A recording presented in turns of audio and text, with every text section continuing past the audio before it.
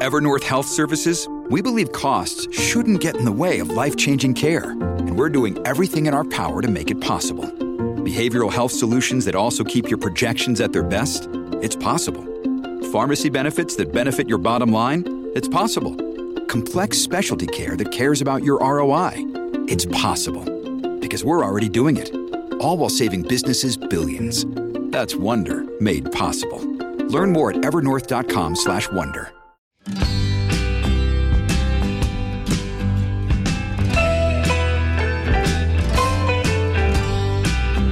You're listening to Mind Over Money, a brand new financial wellbeing podcast. I'll be your host, Gemma Sherlock. You may know me from the mental health podcast, No Really, I'm Fine. Well, I'm back, but for something slightly different. We've teamed up with our friends at NatWest to explore how our finances can have a huge impact on our mental health. Money may seem like the number one concern, but our minds should be a priority. Remember, mind over money. Fraud and scams have unfortunately been around for some time now. Scams are becoming more sophisticated and anyone can be affected. During the pandemic, we saw the emergence of new scams, such as fake test and trace calls, as well as urging people to pay for the coronavirus vaccine. In this episode, I speak to Jason Costain, Head of Fraud Prevention at NatWest, about the different types of fraud he has dealt with. He also offers some important tips on how to recognise a scam and what to do if you found yourself to be a victim of one.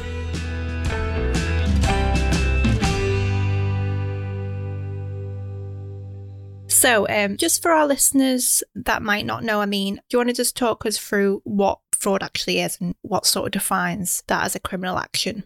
So, in terms of fraud as a definition, so strictly speaking, it's a wrongful or criminal deception intended to result in financial or personal gain. So someone basically being dishonest to enrich themselves. I guess in terms of the general public in the UK, you're more likely to become a victim of fraud than any other crime these days. And really what the criminals are targeting us for is access to our cash. And typically they know the best way to do that is to target you and your bank accounts. Obviously, scams have been unfortunately going on for a long time and they've adapted, haven't they, in the digital world, but have they been going on during the pandemic? We've seen an increase in fraud in general in the last 12 months or so. And, fraud takes many forms, but I'll focus on the type of fraud that we see and that's most prevalent for our customers. So slight difference between what we would describe in the industry as fraud versus a scam. So fraud, in the way we look at it, is usually somebody's trying to impersonate you. So using the example of your bank account, they might phone the bank, pretend to be you. They might know an awful lot of information about you, passwords, etc., that they've stolen or obtained through somebody who sold the information to you on the dark web. And then they will impersonate you and try and move money from your account. A scam is more, and this is the growth area really, but a scam is more where the criminals are targeting members of the public direct and persuading them to part with the cash. So a great example would be a purchase scam. So you might see pedigree dogs are highly sought after at the moment during the pandemic. A lot of people looking for an animal to keep them company during lockdown, get them out walking, etc. And you might come across dogs for sale on the internet. You might find them on a popular auction website like eBay or Shbok, Gumtree. And what the fraudsters will do, and by the way, there are genuine sellers out there, of course, but what the fraudsters will do is they will try and create a profile that looks legitimate. They will definitely have, photographs and even video of real dogs. But gradually what they'll try and do is persuade you to pay them direct. So rather than paying through safety, following the instructions on their auction site or wherever you've seen them, they might say to you, okay, can you just make a payment into my bank account? And that's where the problems start, because people will pay quite often all the money up front, £1,000 or so for a pedigree dog, and then may never hear from the person again. And when they contact them through email, there's no response, and they later find out that they've been duped. So, we're seeing a lot of people fall victim to scams for highly sought after goods. So pedigree dogs is one, hot tubs is another, camper vans is another, PlayStation 5 is another, latest iPhones another. The criminals will target highly sought after goods because they know people are desperate for a bargain and will perhaps be persuaded to part with cash up front to get that deal. They follow the trend, and we've seen people being exploited over the last 12 months. That's grown. So we've seen an increase first half of 2020 to second half of 2020. But purchase scams, the ones I described there, That's grown by 68%, so a big increase. And like you say, it's hard for the genuine sellers, isn't it? Because I'm actually looking for a dog at the moment just because I've been saving up for years. It's really hard to find one and to know where to. I mean, for example, I'm quite aware of all the scams, and even people who are aware, it can be quite easily done, I suppose, can't it? You know, anyone can sort of get duped if they are desperate to have that item. There's some basic checks you can do. So, I mean, the first thing I'd say is I'd look for signs that someone's a reputable seller. You know, that mightn't solely be Trustpilot scores or positive reviews, because some of those can be fabricated. But, you know, you're looking for some proof that someone's been in existence in this line of business for a while. You know, I'd be looking for proof that I can get hold of them. They might publish a landline number, for example, rather than a mobile phone number. And, you know, in terms of contact, they should be pretty interested in the quality of the goods and you as a customer, whereas the scammers will probably be more interested in that receiving that payment quickly into their bank account. So I'd say that someone who's genuinely selling something is probably going to try quite a bit harder to win your business and to reassure you that they're genuine. But the ultimate kind of, I guess, things you need to do is just consider, would you pay for anything in advance when you've never seen it and pay that money to someone you've never met? If you are thinking of doing that, then the best way to pay is using a bank card.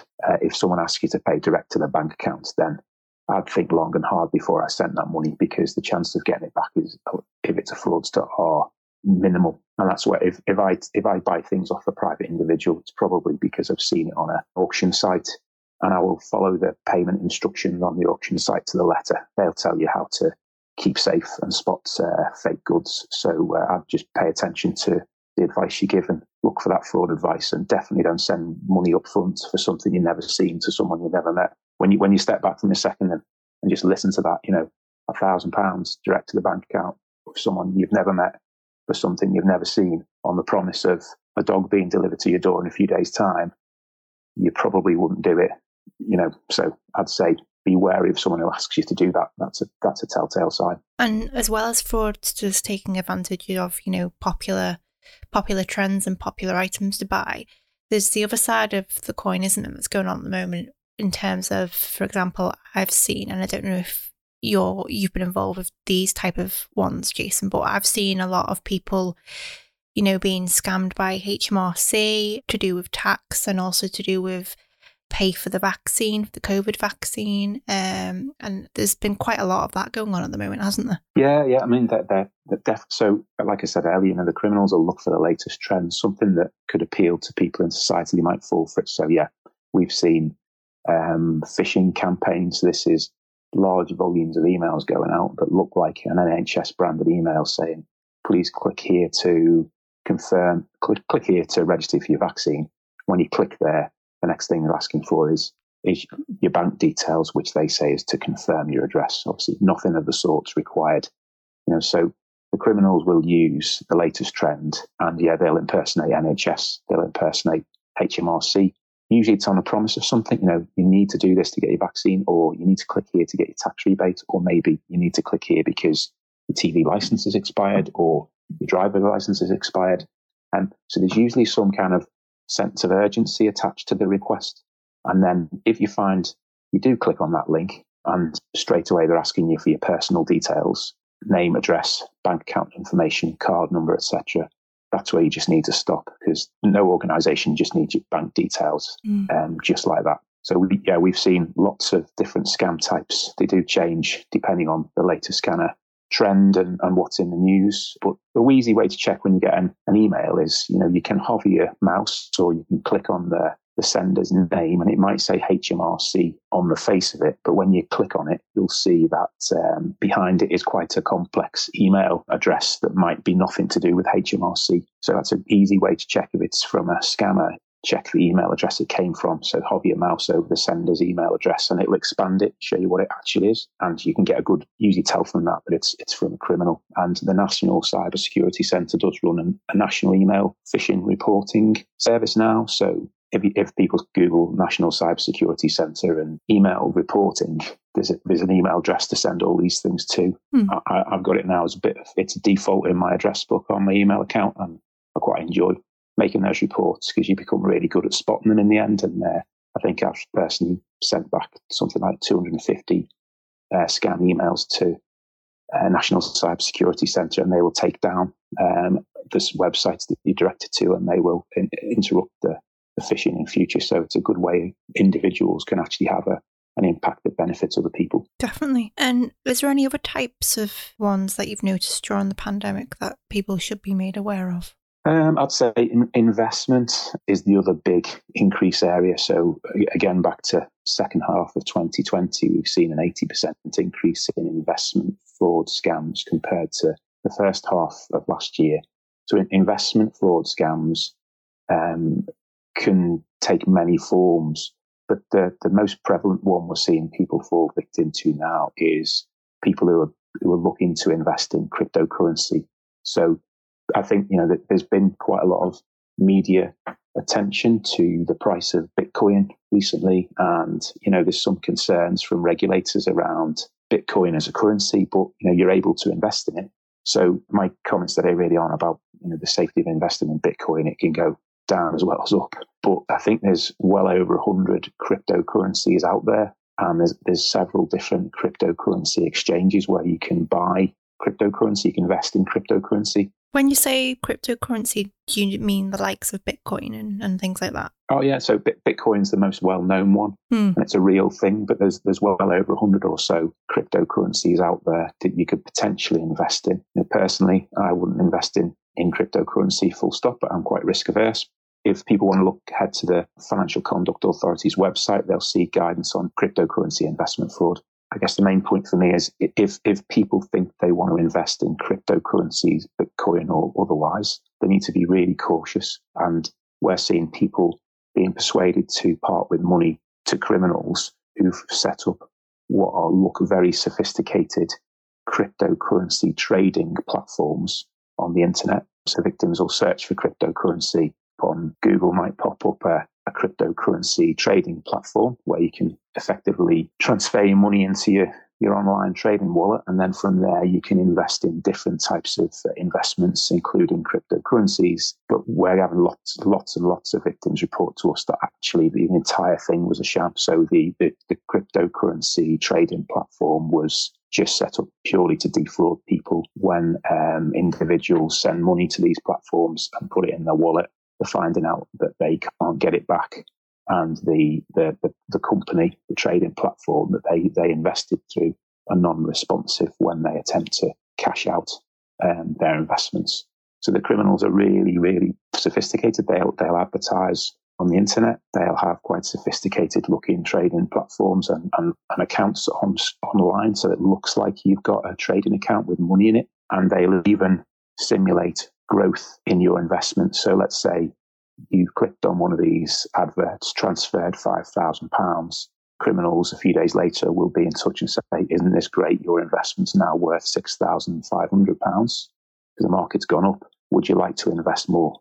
And we're seeing people invest several times, tens of thousands of pounds on the promise of growth. That's all fictitious. It's all fictitious. So I think if this is something you want to do, like I say, go to the FCA site, do your research, pick a cryptocurrency trading platform that's reputable, based in the UK, and go from there. Don't pick some of these cryptocurrency trading platforms I've seen have been based in Azerbaijan, West African countries. It's not the kind of place you want to be investing your money when you've got a perfectly well-run, regulated investment regime in the UK.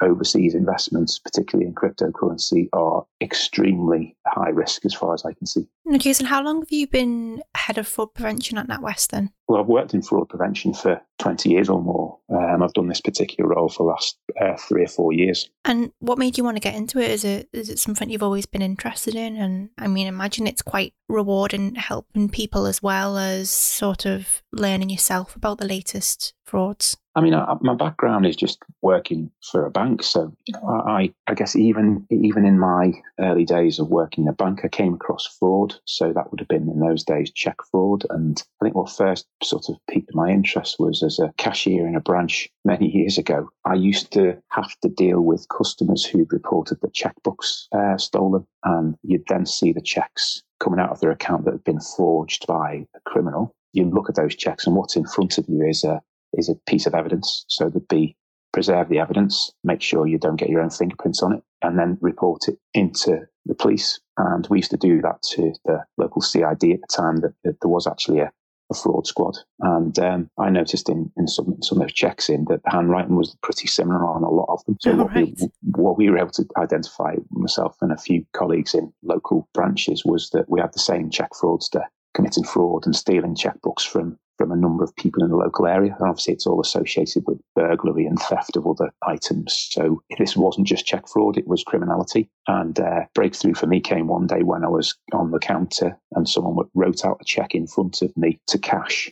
And I recognised the handwriting. And I looked the guy in the eye and said, "Your name's not Mr. Smith." And I actually gave him his real name, because by that point the police had told me the police knew it was. They just hadn't arrested him. So I actually said, "Your name's not Mr. Smith. Your name's, whatever it was." And he ran off. So it's quite satisfying, got me interested.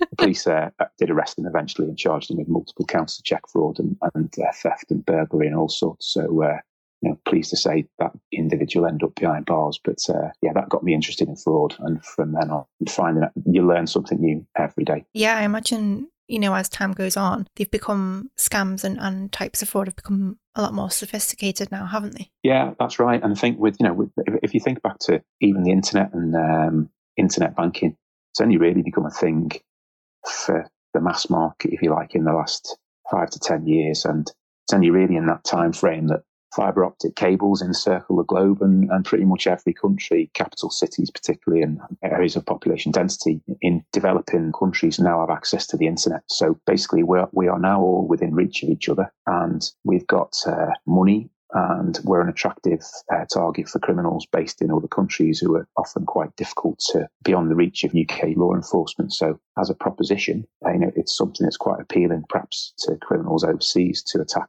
UK citizens. So what we've seen in the last 10 years is, as you'd expect, exploitation of online banking, UK payment systems, and criminals increasingly will target individuals, like I say, trying to persuade them to move their money. So that's why, when I said earlier, fraud's now the number one crime. That is, according to the Office of National Statistics, you're more likely to be a victim of fraud than any other crime. I don't know about you, but every day I'll think, okay, I've locked the door, I've put the alarm on, if I'm out in the car, I've got my valuables out of sight. Do people really pay as much attention to their own fraud safety? Probably not, is the answer. So yeah, I certainly don't. Yeah, it's probably the crime you're most likely to come across. How does the impact then of a scam or a fraud, how does it affect a victim's life? I mean, both on a personal and financial level. I can honestly say having spoken to a number of victims over the years, it can be quite devastating, particularly on scams where the individual may have considered themselves to be pretty savvy, and they may have fallen for a scam that was quite sophisticated and plausible to them. And, I've seen people losing life-changing amounts of money when it happens. There's a sense of disbelief at first, and then after that, to be honest with you, there's a lot of shame where people feel ashamed of what's happened because they fell for something that, in hindsight, often does look obvious. And we then see perhaps, a lack of confidence as well in future financial transactions, and it really impacts people in that way. So, some of the investment scams, romance scams, purchase scams, we do see criminals targeting older people. They're more likely to be at home answering the phone. They're more likely to have disposable cash. And, quite often an independent older person who's been happily using their managing their own money for their life, when after they've scammed, quite often they will seek the help of family members to run their finances. And obviously the family members become quite concerned about them being targeted again and losing more money. So it can have some quite significant long-term impacts on victims. That's why we work with a victim support charity that we'll refer fraud victims to if they want to talk to them. And we constantly do fraud education and advice that expands the ages, and we educate our customers, but also engage with the media. We even have a Money Sense program that we offer free to schools. Our staff will talk to school children and teachers about money management and fraud's one of the topics, and 2.5 million kids, 33,000 teachers have used that, and it's an ongoing problem. Slightly changed due to COVID, no face-to-face as much these days, but we're trying to reach people right from the start of their financial life to help them be savvy around money management and be aware of the risks of fraud. I just want to pick up again on the impact. I know a lot of elderly people are targeted, but other victims, they might be scared to go online after it's happened because obviously the online world now is a big part of our lives. So I can imagine that can be quite isolating if it's something that's happened online and then just terrified to go back online. And terrified's, a word I hear. It's not the first time I've heard that word mentioned. I mean, what I would say is that it can have that effect and it can put people off. But, I'd say there's probably some basic things we can all do just to protect ourselves. And that for me would start with just only use online shops to buy things from that you've actually heard of. If it's a new merchant online, who are they? How did you find them? And if it's a large amount of money, you get a friend involved, tell them what you're planning on doing. Go and research it first. Just because you can send a reasonable amount of cash instantly these days from the comfort of your own home using online banking or your mobile phone, it doesn't mean you should. And, a decent merchant, like I said earlier, will try and prove to you that they're genuine. So, using your plastic card, your bank card to buy goods from a reputable merchant, you probably won't go far wrong. Avoiding sending money direct to people's bank accounts, people you've never met for goods you've never seen. That will probably keep you safe from fraud. And the only other thing I'd say is, if you think about fraud, actually, quite a lot of the criminals will need some personal information of yours, and they'll use that and ring you up and try and persuade you that maybe they're calling from the bank or the police and you need to part with some money to keep you safe. Or, your card details might get stolen somewhere from a website that's been hacked.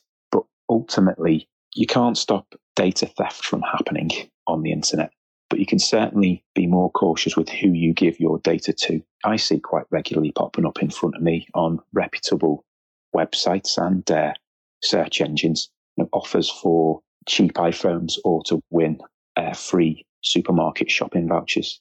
And when you get into those and you click on them, you'll be asked a number of survey questions, but inevitably they'll ask for your bank details and personal information. And then, 2-3 days later, you might get a call from somebody who seems to know a lot about you. So I guess what I'm saying is, be really wary about who you give your information to online, and even just an innocuous competition where you give away your name, address and phone number and date of birth could lead you to be targeted in a couple of days' time.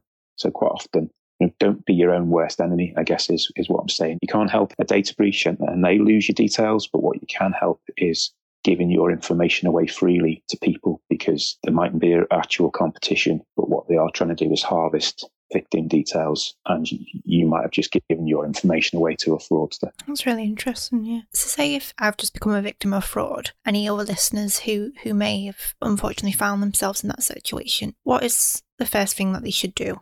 I'd say absolutely first thing to do is contact the bank. I mean, assuming that most of the fraud that happens is bank related. So you might have paid somebody, or I don't know, you might see money taken from your accounts that you don't remember making the transaction for. Speak to the bank immediately. I think every bank fraud team is on tap 24 hours a day, 7 days a week. You need to go to the genuine bank website and look up the number that's there and phone that number. We do see criminals impersonating banks these days. We've even seen people thinking they're reporting fraud and they're actually speaking to the criminals who've defrauded them. So there's definitely a need to act quickly and to contact the bank. They'll take you through what you need to do from there. But primarily, changing your password, suspending your internet banking, replacing plastic cards. These are all things that can be done quite quickly. Yeah, I'd say contact the bank first. And then secondly, you might want to speak to law enforcement and perhaps a family friend you trust to help you if you feel you need some. So what's the process after that then with NatWest? What happens? It really depends on the type of fraud and the customer. So we get most of our fraud reports done over the phone, but people will also go into a branch. If it's a customer who's potentially vulnerable, then we have a community support team who will involve. So our community bankers, we've got specialist staff trained in every part of the country. The branch staff know how to get that team involved. So quite often when we've got fraud victim, particularly of scams where they might have been persuaded to part with a significant sum of money, perhaps for that bogus investment, or because the criminals rang them up, impersonated the bank and persuaded them that they needed to move their money somewhere. Your bank would never do that, but we'll call in the police. We'll also call in our community support team. And quite often the community protection managers will be the first people involved in helping that victim recover. So we'll be perhaps contacting law enforcement, contacting social work, trying to get hold of family to support, particularly for vulnerable customers, this is to try and get some that sort of support around them. And, we will constantly monitor their accounts until we know they're safe. If it's the likes of you and I and, we've just been defrauded and we just need help through it, then the thing they'll try and do is protect you. So lock your accounts down, replace your cards, etc. Then it'll be try and help recover some money and put you right in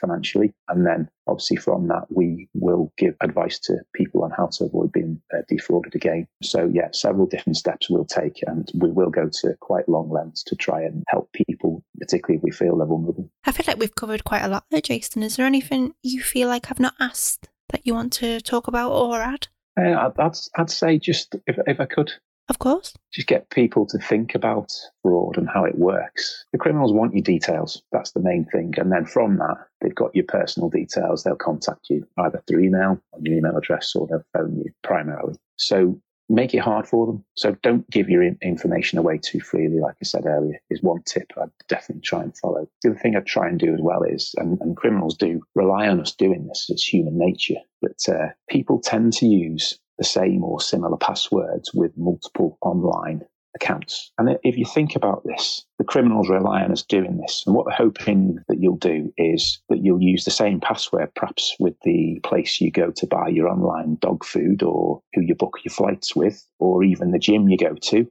They'll hope that you use the same password for that website as you might do, say, for your email account. And if you think about that, we're making it easy for them. If that's what you do, you've made it easy for the criminals, because the first thing they'll check is your local gym might have really weak IT security.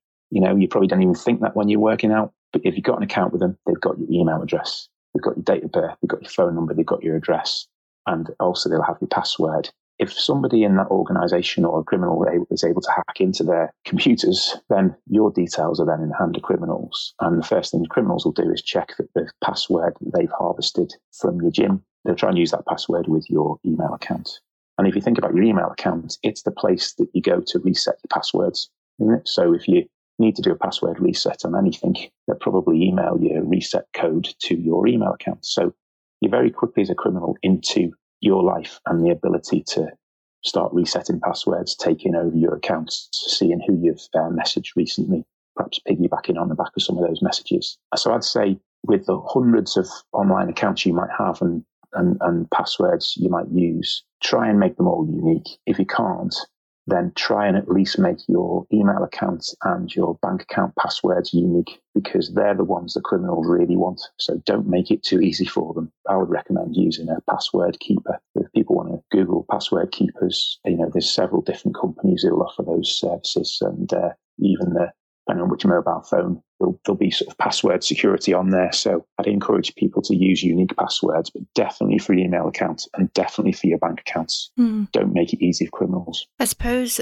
not that I'm making excuses as well, maybe for myself, it's just so easy to forget your password sometimes, isn't it? And it can be such a pain, but I suppose the little stress of forgot your password is nowhere near compared to being a victim of a scam. So definitely worth doing, isn't it? And I've got on my phone 2-step verification. So if I have actually forgot my password, they'll send me a text code instead. I think if you start to look at your companies like Apple, Google, they do offer, you mentioned you've got an iPhone. If you go into your iPhone settings menu, you'll see there's a section called passwords. You can actually get your phone to autofill passwords, and it'll even recommend complex passwords to use.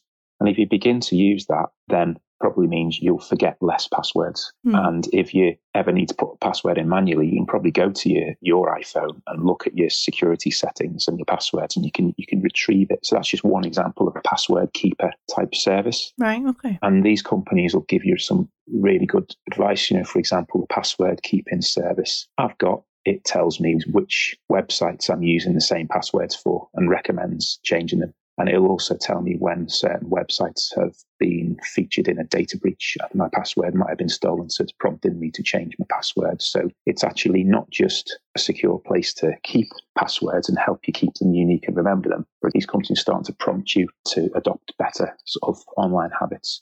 The first step, just make sure your email account password unique. your online banking passwords, unique start from there, and then have a good look at password keeping services and get a bit more organised. Yeah, that's going to be my job after this, I think. have a look while it's fresh in my mind. Yeah. Right, well, I think that's a good place to finish. Clearly, Gemma, I could talk for hours, but yeah, we covered a lot of ground. And I'd say, those simple safety tips I gave through this interview, I've not suffered fraud for many years, so I must be doing something right. But no, that's all from me. Good luck. Thank you. Well, I've certainly learned a lot, so let's hope people listening do as well. So thank you very much for your time, Jason, and you take care. Cheers.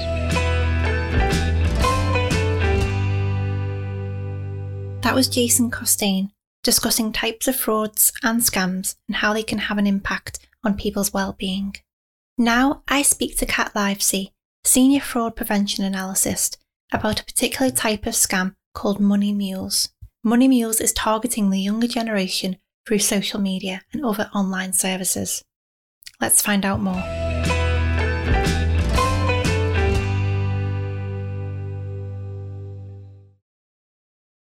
Today I am joined by Kat Livesey, who works for NatWest in the fraud department. Is that correct, Kat? Hi, yes, that is correct. Thank you for having me. Thank you for joining us today.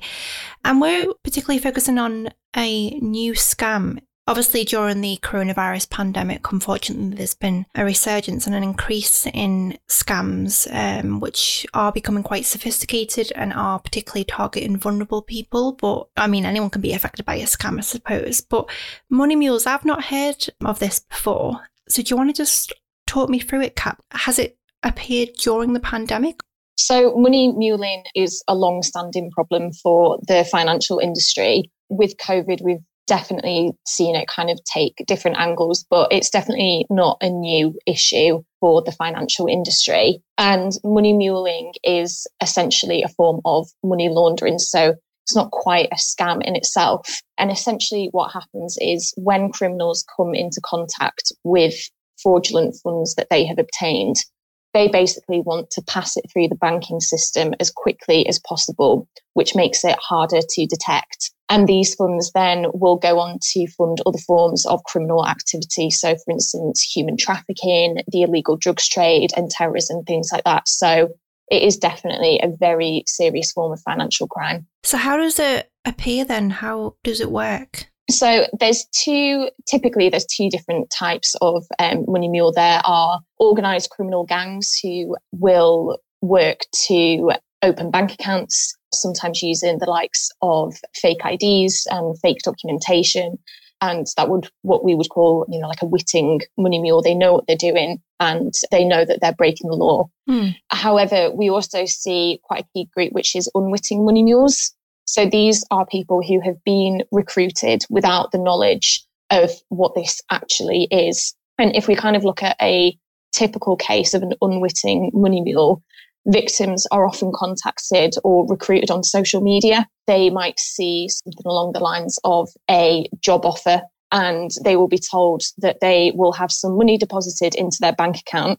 And all they'll need to do is transfer it onto another bank account. The person who has been recruited will also be told that they can take a small cut of the funds, which then gives them an incentive to go through with the crime. That's interesting because in my normal line of role, I'm a journalist. So when we sometimes post stories on our Facebook pages, we do get comments from Facebook users offering people jobs and things like that. And offering people to click on these links and there's so much spam that I have to delete. And I have noticed it appearing quite a bit, but I didn't realise it was part of sort of that. I think with anything that looks like spam is, the message we would tell you as a bank is you've always got to be careful. And I think the kind of underlying message for everything is if something looks too good to be true, then it probably is. So yeah, I definitely don't envy the amount of auditing on your comments and stuff that you'll have to do. I know, I make it sound like it's the worst thing in the world, but obviously the worst thing in the world is, the victims of these scams, if you like.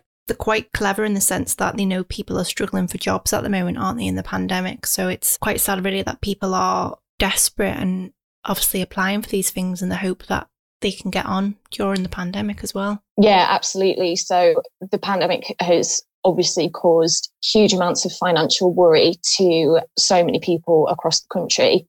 And often with unwitting money mules, we see this impacting a younger demographic. So typically between the ages of about 17 and 30, 17 and 25. So if you think about somebody who typically fits into that demographic, whether they're in full-time, part-time study, or if they're working in a job, then a lot of those might have part-time jobs in the likes of retail or hospitality. And obviously at the moment, those jobs just aren't functioning. So it does leave people in a more financially vulnerable situation. And I think this level of vulnerability, one, means that people are more susceptible to falling victim to fraud themselves, but it might also mean that they're more likely to commit fraud themselves. And these criminals who organise the money muling, they could advertise it as, a working from home opportunity, especially at the moment with the pandemic. And they are able to make it look incredibly enticing for a lot of people. And do they mainly use the form of social media? Yeah, so social media is a big one for us. So Facebook, obviously, Instagram, Snapchat, and interestingly coming up is TikTok. We've seen a few accounts on TikTok that have been recruiting mules or advising people on how they can scam people, things like that. And whilst some social media companies are quite proactive in taking down these accounts, it's almost just as easy for a mule herder or mule recruiter to just go and then set up another account elsewhere and basically try and do the same thing. And is that why that particular age range is being targeted then? Because of they're most likely to be on social media, or is there another reason as well? Yeah, I think as well it's this idea that it's quick cash as well. I think that's definitely enticing to that younger audience, because all these people say is you're going to get some money in, you get to keep however much, 30, 50, £100 of this money, and all you've got to do is send it on to another bank account. And often what these mule recruiters will do is that if there's anything suspicious that might come up, and if the victim does kind of question it, they'll just say, oh, it's just part of the job. It's absolutely fine. And I think for a lot of younger people who are dealing with maybe university, living away from home for the first time, learning about financial independence in a way, of course, it's going to make them more vulnerable to potentially falling victim to this kind of scheme. So essentially, the victims are offered promises that aren't there, or offered something that isn't real, essentially. And how else does it affect them then once they've unfortunately fallen into that trap? As a bank, we use sophisticated profiling technology. So if we identify a transaction that we would deem suspicious on somebody's account, we will look to exit that bank account, and where appropriate, we will escalate that to CIFAS, which is an industry fraud body. And what this means for the person who has been caught up in this, potentially knowingly or potentially they don't know what they've done, is they won't be able to get a bank account, won't be able to open a bank account with another bank, which then in turn has so many implications because it can ruin their credit score. You wouldn't be able to do things like get a mobile phone contract. You can't process any loans or student loans, things like that. And in the future, it can really, really impact you when you're looking for jobs and things like that. So there's definitely long-standing consequences of taking part in this. And I think that is what people fail to recognise when they see an advert for something that is going to give them quick cash. Ultimately, can it lead to potentially a criminal record? Yes, it can. So money mule crimes in the UK can carry up to 14 years in prison. Wow. Yeah. So how do NatWest help then? What point do they come in? So as a bank, we do a huge amount to tackle financial fraud, and it is at the heart of what we do. So in terms of raising awareness for our customers, we have programs such as Money Sense, which educates children from the ages of 5 to 18 about fraud and scams.